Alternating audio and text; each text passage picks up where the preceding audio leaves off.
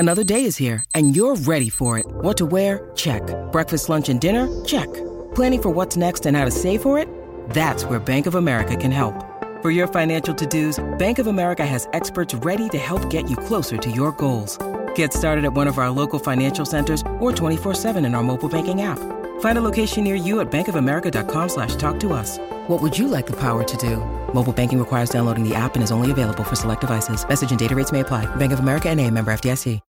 When you need mealtime inspiration, it's worth shopping Kroger, where you'll find over 30,000 mouth-watering choices that excite your inner foodie. And no matter what tasty choice you make, you'll enjoy our everyday low prices, plus extra ways to save, like digital coupons worth over $600 each week. You can also save up to $1 off per gallon at the pump with fuel points. More savings and more inspiring flavors make shopping Kroger worth it every time. Kroger, fresh for everyone. Fuel restrictions apply. Your brain needs support, and new Ollie Brainy Chews are a delightful way to take care of your cognitive health. Made with scientifically backed ingredients like Thai ginger, L-theanine, and caffeine, Brainy Chews support healthy brain function and help you find your focus, stay chill, or get energized. Be kind to your mind and get these nootropic chews at ollie.com. That's OLLY.com. These statements have not been evaluated by the Food and Drug Administration. This product is not intended to diagnose, treat, cure, or prevent any disease. Welcome to the New Books Network. Welcome to a new episode of the New Books Network. My name is Victor Monin, and today I am welcoming Samuel J. Redman, Professor of History and Director of the Public History Program at the University of Massachusetts in Amherst. Published in 2016, his first book, Bone Rooms, From Scientific Racism to Human Prehistory in Museum, is actually now available in paperback version.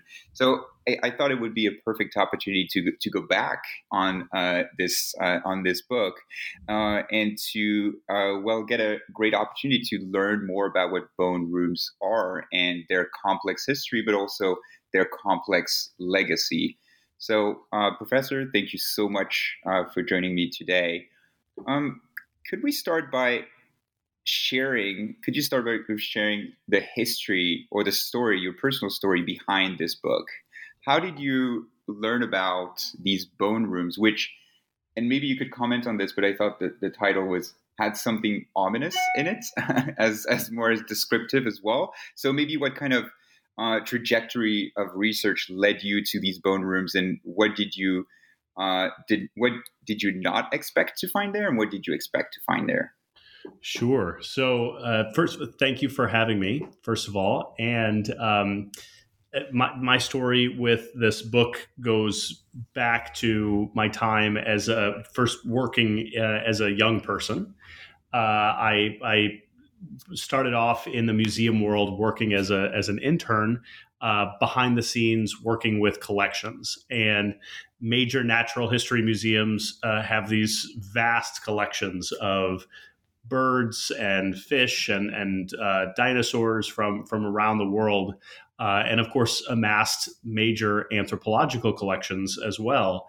And I was really surprised to learn when I started working in museums that there were these spaces colloquially known as bone rooms that held vast collections of human remains, in no small dose of indigenous people from across North America, but from around the world, indigenous people from around the world and other people from around the world. So I was really surprised to learn of those things. I then went on to graduate school to study U.S. history, but I couldn't stop thinking about these spaces in natural history museums and elsewhere, at medical museums and elsewhere. And so I just kept coming back to that topic. And ultimately, it became the topic of my dissertation and then first book, Bone Rooms.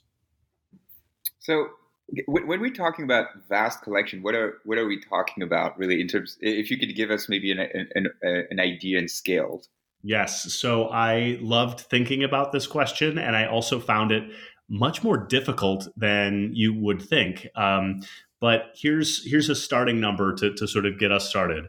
The National Park Service did a survey of all museum collections publicly, available to researchers, and came up with the estimate that there are 500,000 individual sets of Native American remains in U.S. museums.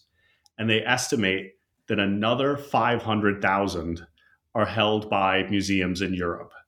So that is not including in this tally. And this was one of the major things that I tried to point out in the book Bone Rooms.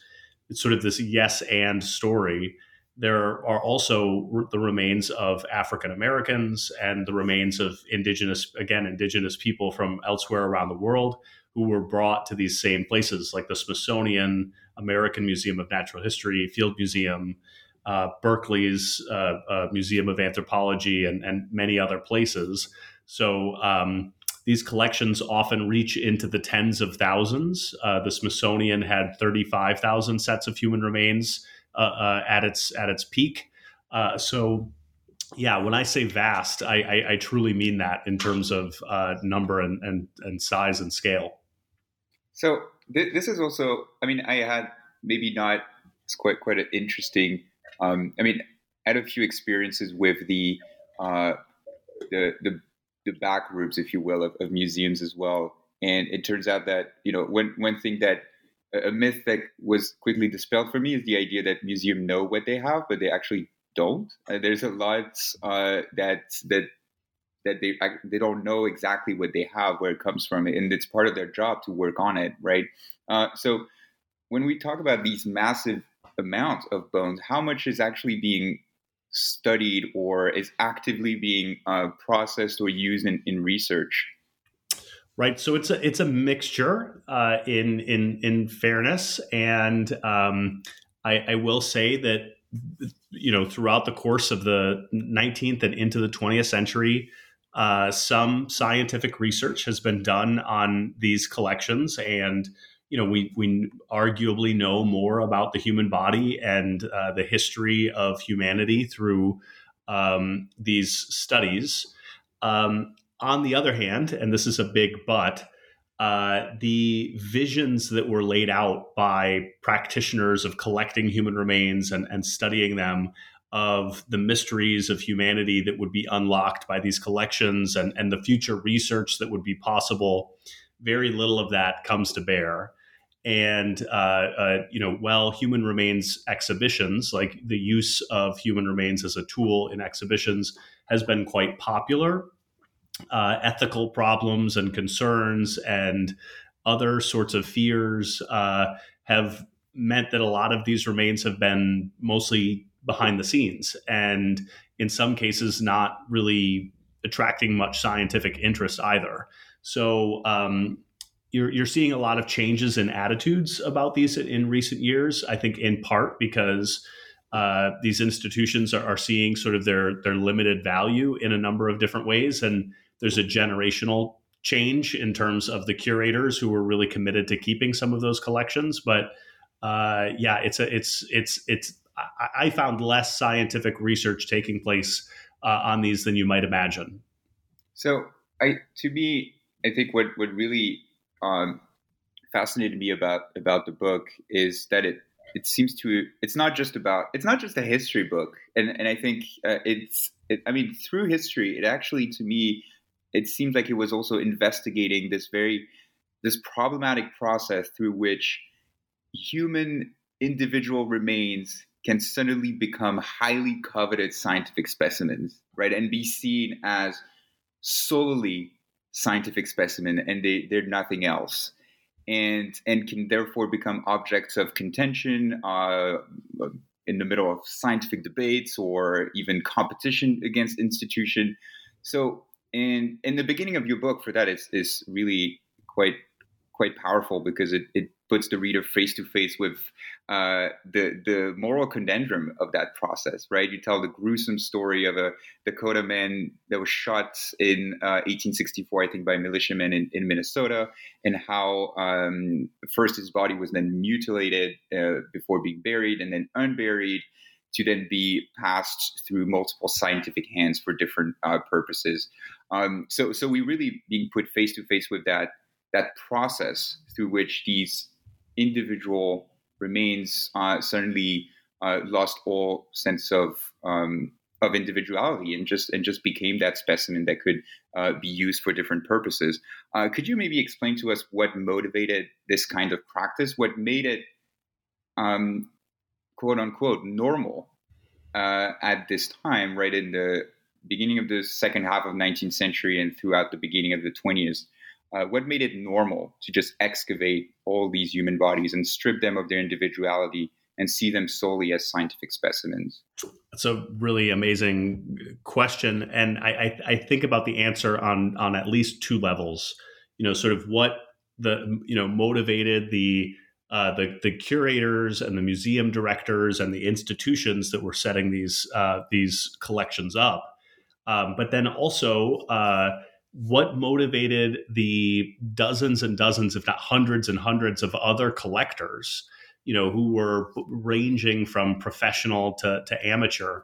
So in response to that first part, the sort of the almost the meta motivations, there are, competing theories in Europe and in the United States and North America about race and the human body in this era. And the Civil War looms large scientific racism and justifications for the enslavement of African Americans. There's a really dark history behind a lot of the sort of early justifications for establishing these collections. But a lot of it was about racial difference and, sort of understanding, quote unquote, from a scientific perspective, these different races from around the world. And as troubled as that was, there was this ongoing conversation about it in different scientific circles that was changing some of these attitudes and ideas. But many people came to the idea that if science is at least in part about replicating measurements and being able to test ideas and theories, the way to test ideas about the human body was, not to focus on when our bodies are alive and covered in flesh and muscle, and we can gain and lose water, but the bones are sort of considered more stable. And so this became suddenly this widespread idea that human remains that were bone specifically could be used as a tool for future scientific research. And so that, of course, I see these things as connected. Once the institutions started doing things like publishing catalogs for how to collect remains or what remains that they had in their collections, wow, suddenly many people start to collect human remains that had either a passing interest in science or they were sort of early archaeologists or people tangentially connected to the museum. But, pertinent to your last question too, just really quickly, I'll say that a thing that was totally remarkable to me in looking through the archives for these stories is the vast differences of documentation that came to the museum in connection with these remains. Sometimes it was extremely detailed information about who this person was in life, their name, where they were found when they were deceased, how their body was obtained. And other times it would just be literally, one example of a set of remains that I write about in Bone Rooms, someone saying, this is two skulls. One is a Japanese gentleman and one is a Japanese criminal. And that was all of the information that was given, so intensely problematic in how a lot of this is framed, but with limited information too, to try to undo many of these mysteries. That's to me is fascinating. I find particularly fascinating that last example you mentioned of the gentleman and the criminal, as if these two categories could be referred as natural categories in a way.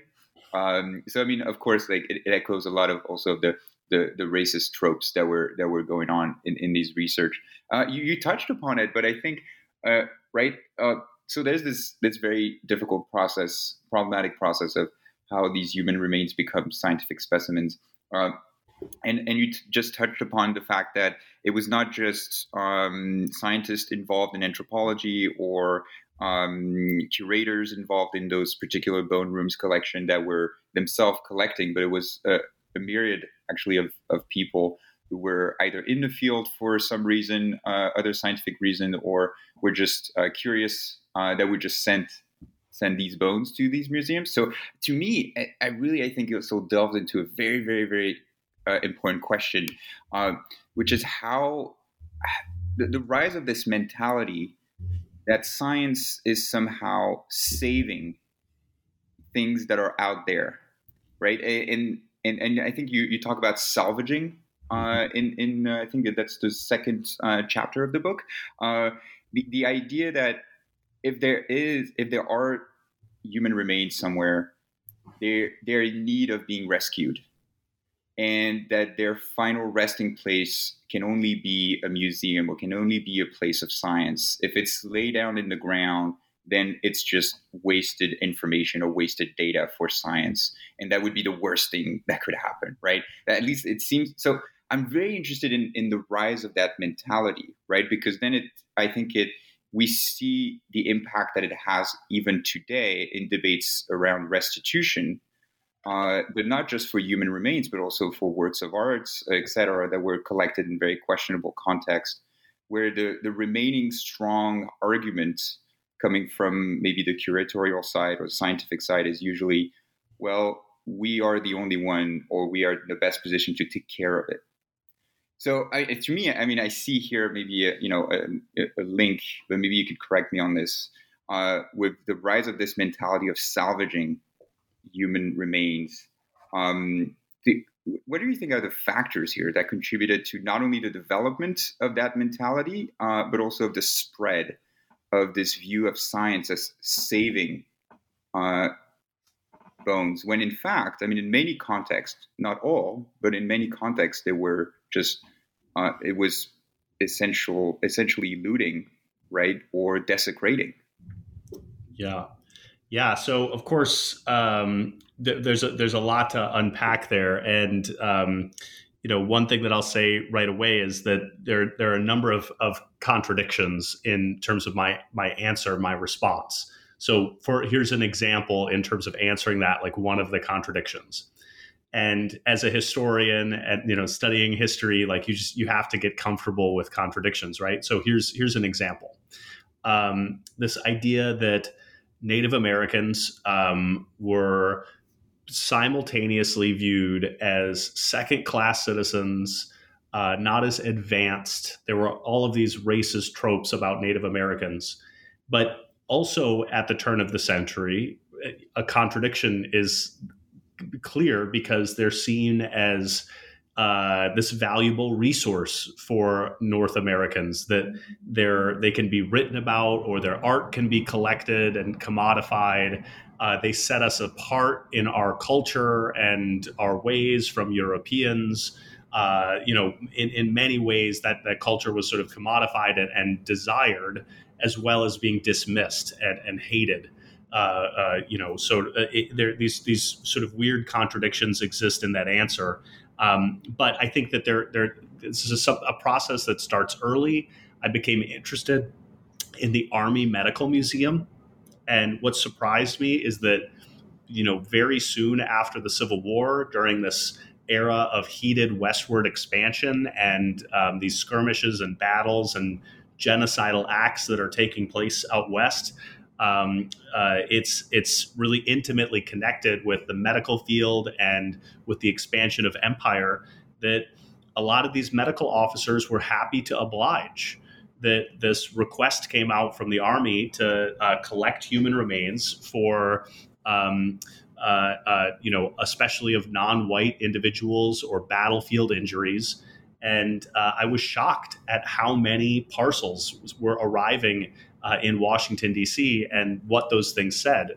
And one of the many things that shocked me is how many African-American remains were being sent to the Smithsonian as well. And I didn't see much that had been written about that at the time. But then those remains were transferred to the Smithsonian Institution. And, this, like you said, the museum model really becomes predominant in terms of thinking about how to document and preserve these, but also to sort of publicly communicate those ideas, like the creation of the Hall of Mankind. That was the precursor for the San Diego Museum of Man, now the Museum of Us in San Diego.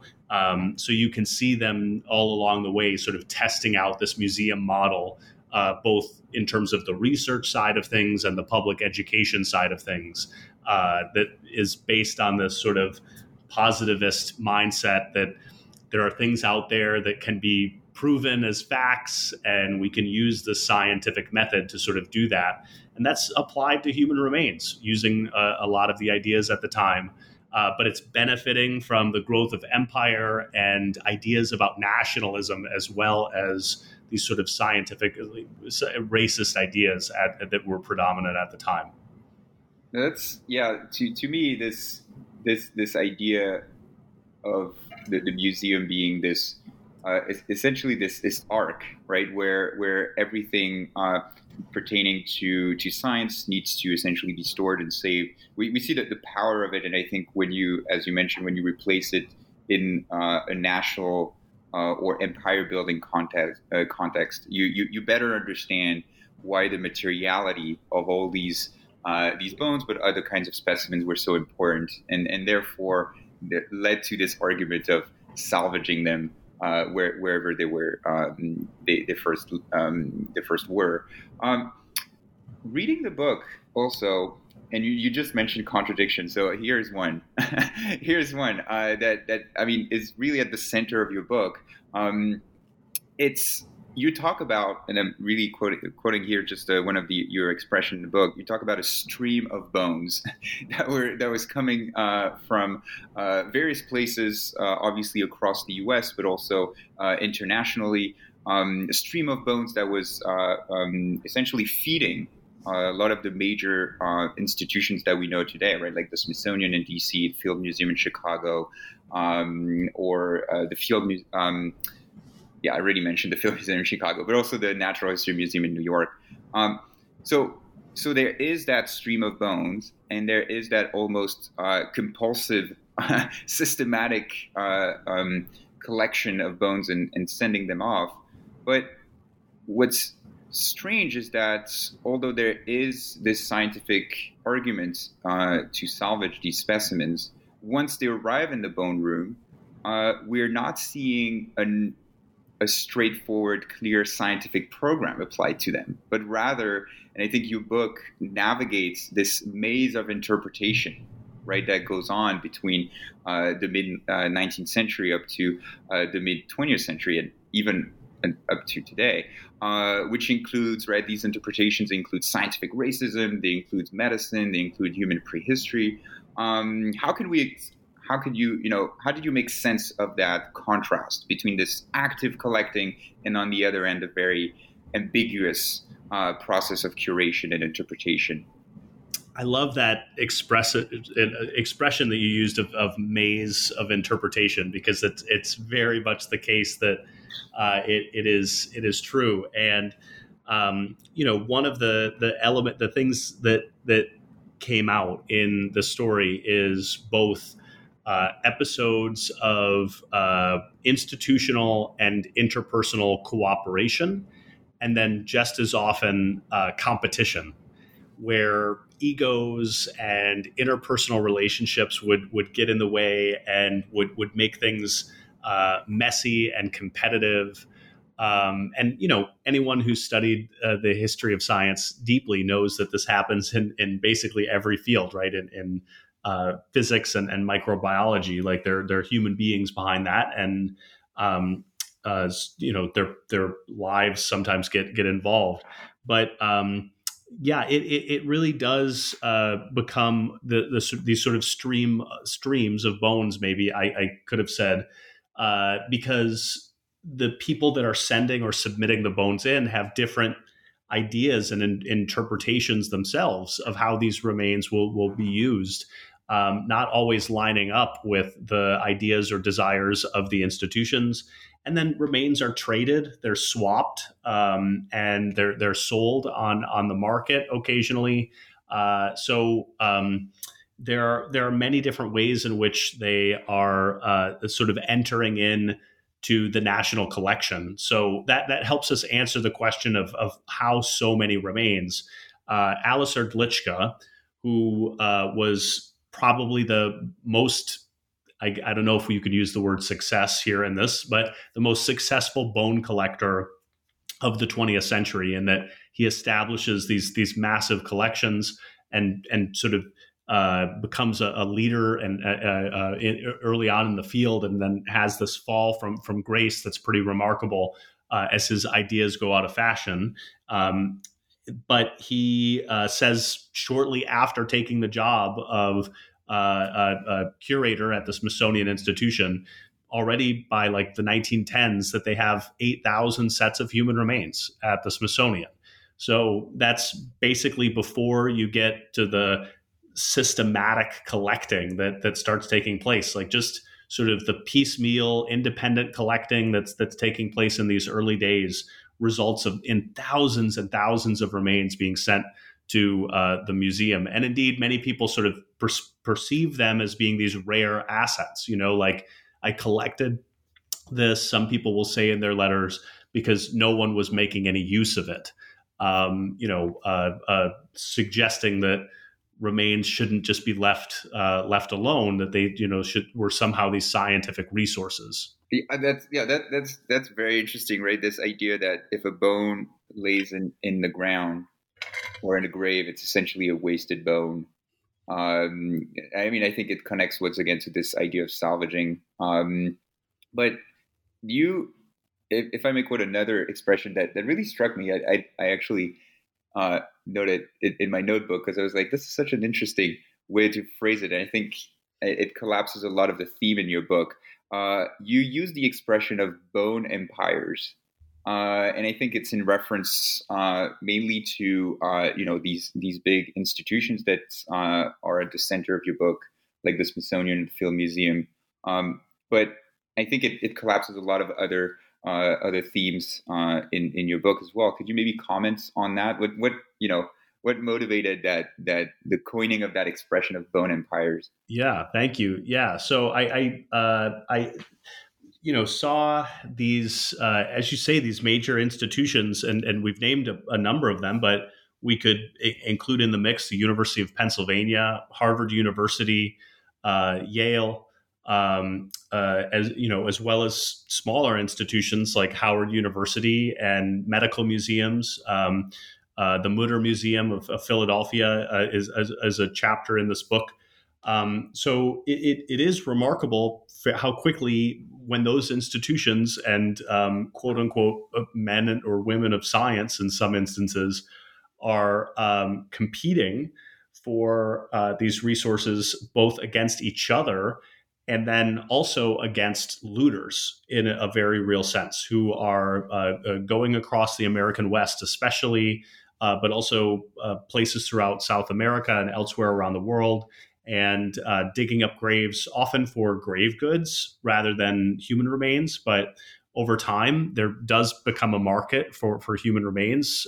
Franz Boas talks about selling skulls for $4 or $5 for a skull. So yeah, there is sort of this sense of competition. And of course, the establishing of these major museums and their support over many generations is in no small part about urban boosterism, about Chicago, deserving this great natural history museum, or New York deserving this great natural history museum to compete with London. So it's as much a city versus city sort of urban boosterism as it is also a story of nationalism. But you sort of put all of that together and you have these sort of imperial acts of growth and acquisition and collecting that are sort of reminiscent of empires in other ways.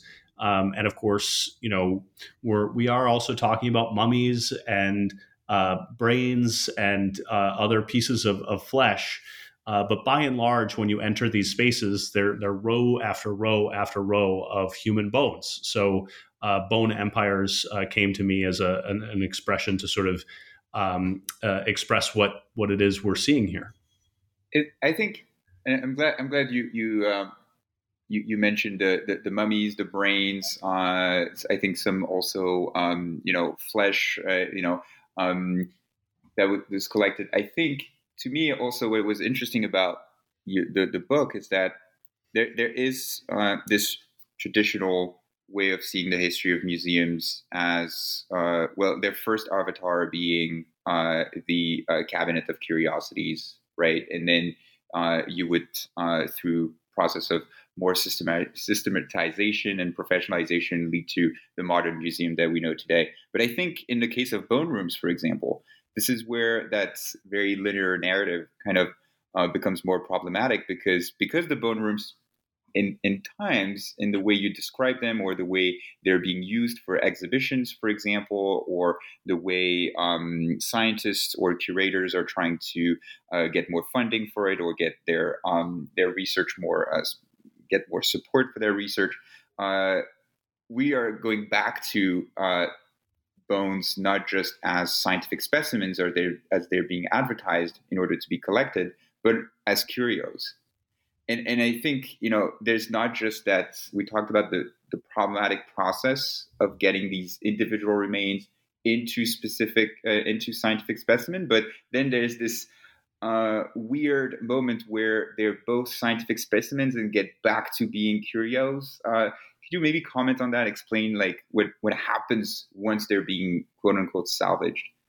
Sure. So, when the remains would arrive at an institution, quite commonly they'd be unpacked and examined and processed in a way that was quite similar to other types of material. And one of the stories in the book, but also a story for anthropology and the science of anatomy more generally, are debates in the early 20th century, especially about how exactly to consistently measure the human body, like what measurements, because, the skull is sort of a weirdly shaped ball that is inconsistent, and, how to measure from one location to another.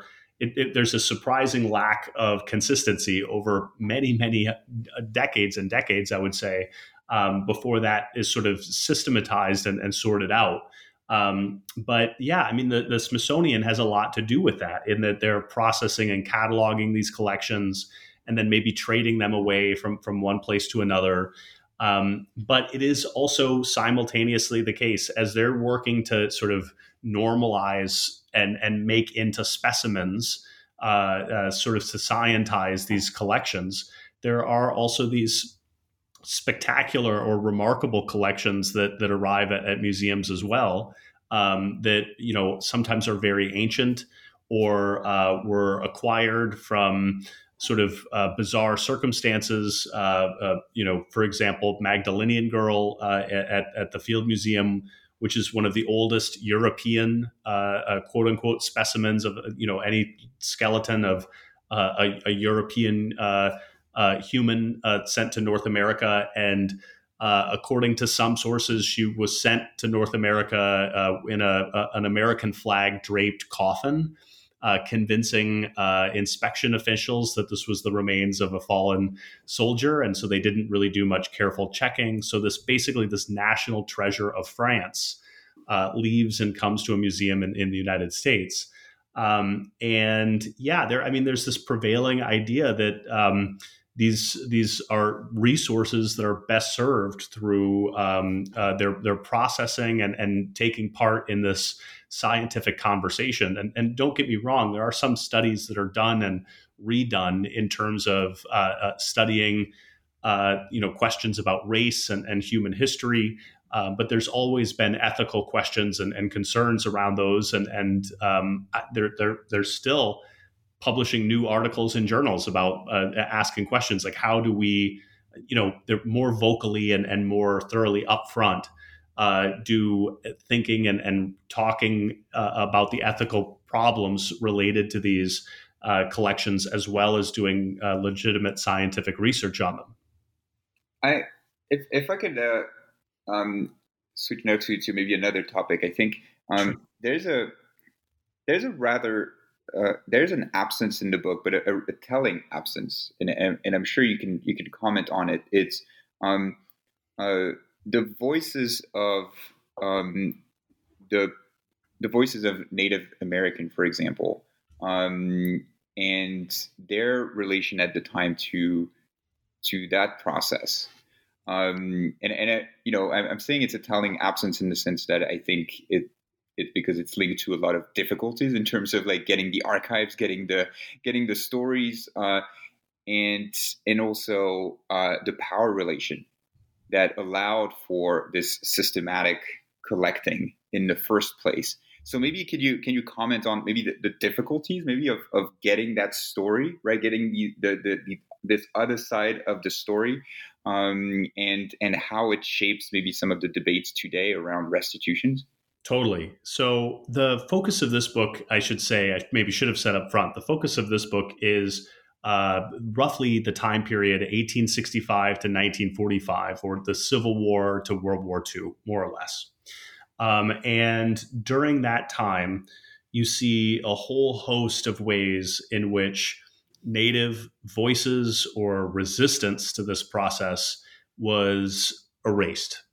Now, there are interesting counterexamples.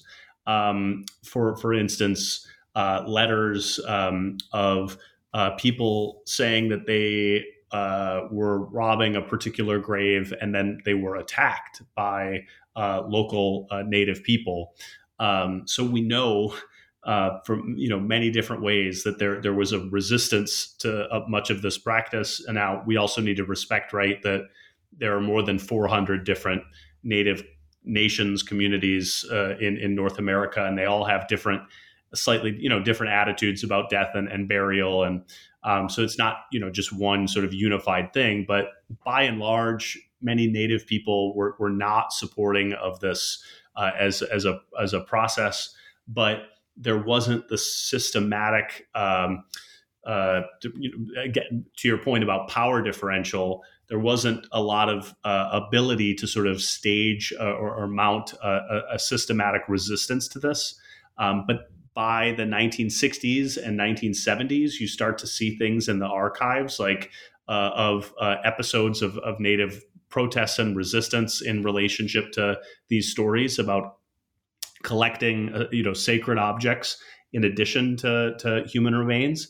And then by the 1980s and 1990s, this has really swelled into a firestorm that ultimately results in the passage of the National Museum of the American Indian Act and NAGPRA, the Native American Graves Protection and Repatriation Act in 1990, that finally gives Native people a mechanism for calling for these remains back today. But yeah, I would say, that's been one of the critiques of the book. It's a history book that looks back at this earlier era.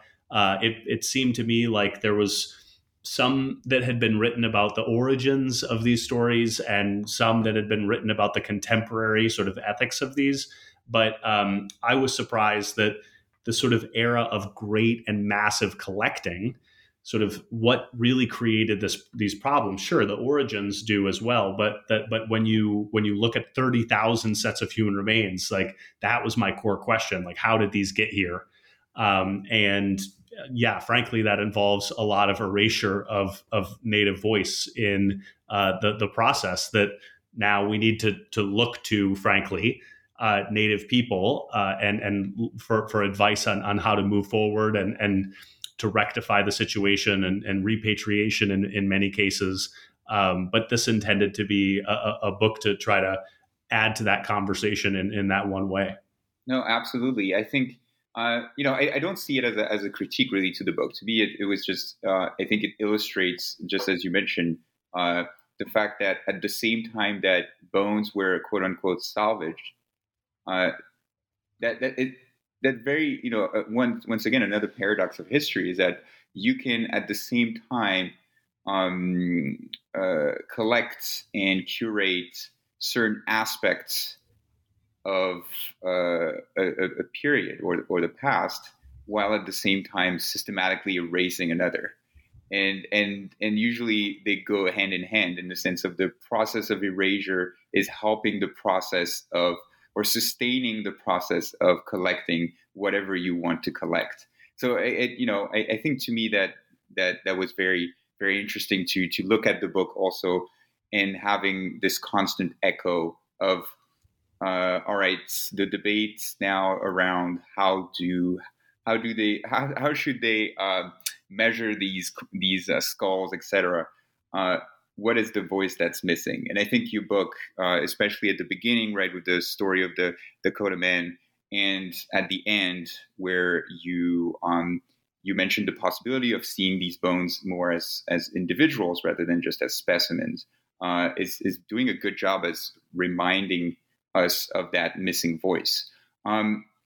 Maybe the last question I'd like to ask you is, whereas your research on bone rooms led you so far, right? I mean, this book was first published, as I mentioned, in 2016. You've, as you mentioned, discovered that this history from the mid 19th century up to the mid 20th century hadn't been really, systematically studied. So where has this, discovery led you to so far? Yeah, it's been a really remarkable journey. And, when a book comes out, of course, there's sort of this conversation about it, potentially, if you're lucky. But then that, of course, goes away in terms of course, many academic books and things of that nature.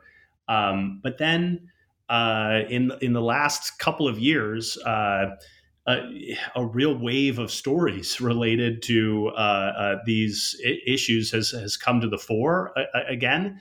And I'm simultaneously surprised and not surprised by that, because sort of the whole point of this story is that there remains a huge number of stories that are little known and undertold. And they relate in many cases to the brutal exploitation of remains through these racist frameworks that allowed major scientific institutions to benefit over the course of many, many years. It's a real shocking history and shocking story. So a couple of years ago, when Harvard announced that it may have the remains of some enslaved formerly enslaved individuals in its collection, that created a wave of attention that, sort of domino effect, led to people looking with more introspection at the University of Pennsylvania collection and the Smithsonian and elsewhere. This coincided with the growth and reemergence of Black Lives Matter protests and broader conversations about systematic racism. An episode around the MOVE bombing victims and their use of their remains in an anthropology class at the University of Pennsylvania, again brought about a great deal of attention to the stories. But this is going to continue, frankly. This sort of discovery and need to sort of wrestle with these collections. It's not going away. So the Smithsonian has worked on revising many of its policies, and University of Pennsylvania and Harvard have made statements. So I feel fortunate that my book has played a small part, I think, in helping move this conversation along, and it's being released now in paperback, I think, because of the added attention to these stories. And I think that's ultimately a good thing that we're having these conversations. No, thank you so much. I really, once again, that was an absolute pleasure to delve into that book. And I think, to once again, the very, very difficult questions of how do even these massive collections of human remains came about, the process of seeing them as scientific specimens. And now I think what seems to be not necessarily a reverse process, but kind of a complementary or an answering process of seeing them as under more complex lights, and also seeing that it requires a variety of actors to really treat them in a way that could be both scientific but also respectful. Well, thank you so much for your time. Thank you so much for this interview. That was an absolute pleasure. Thank you for having me.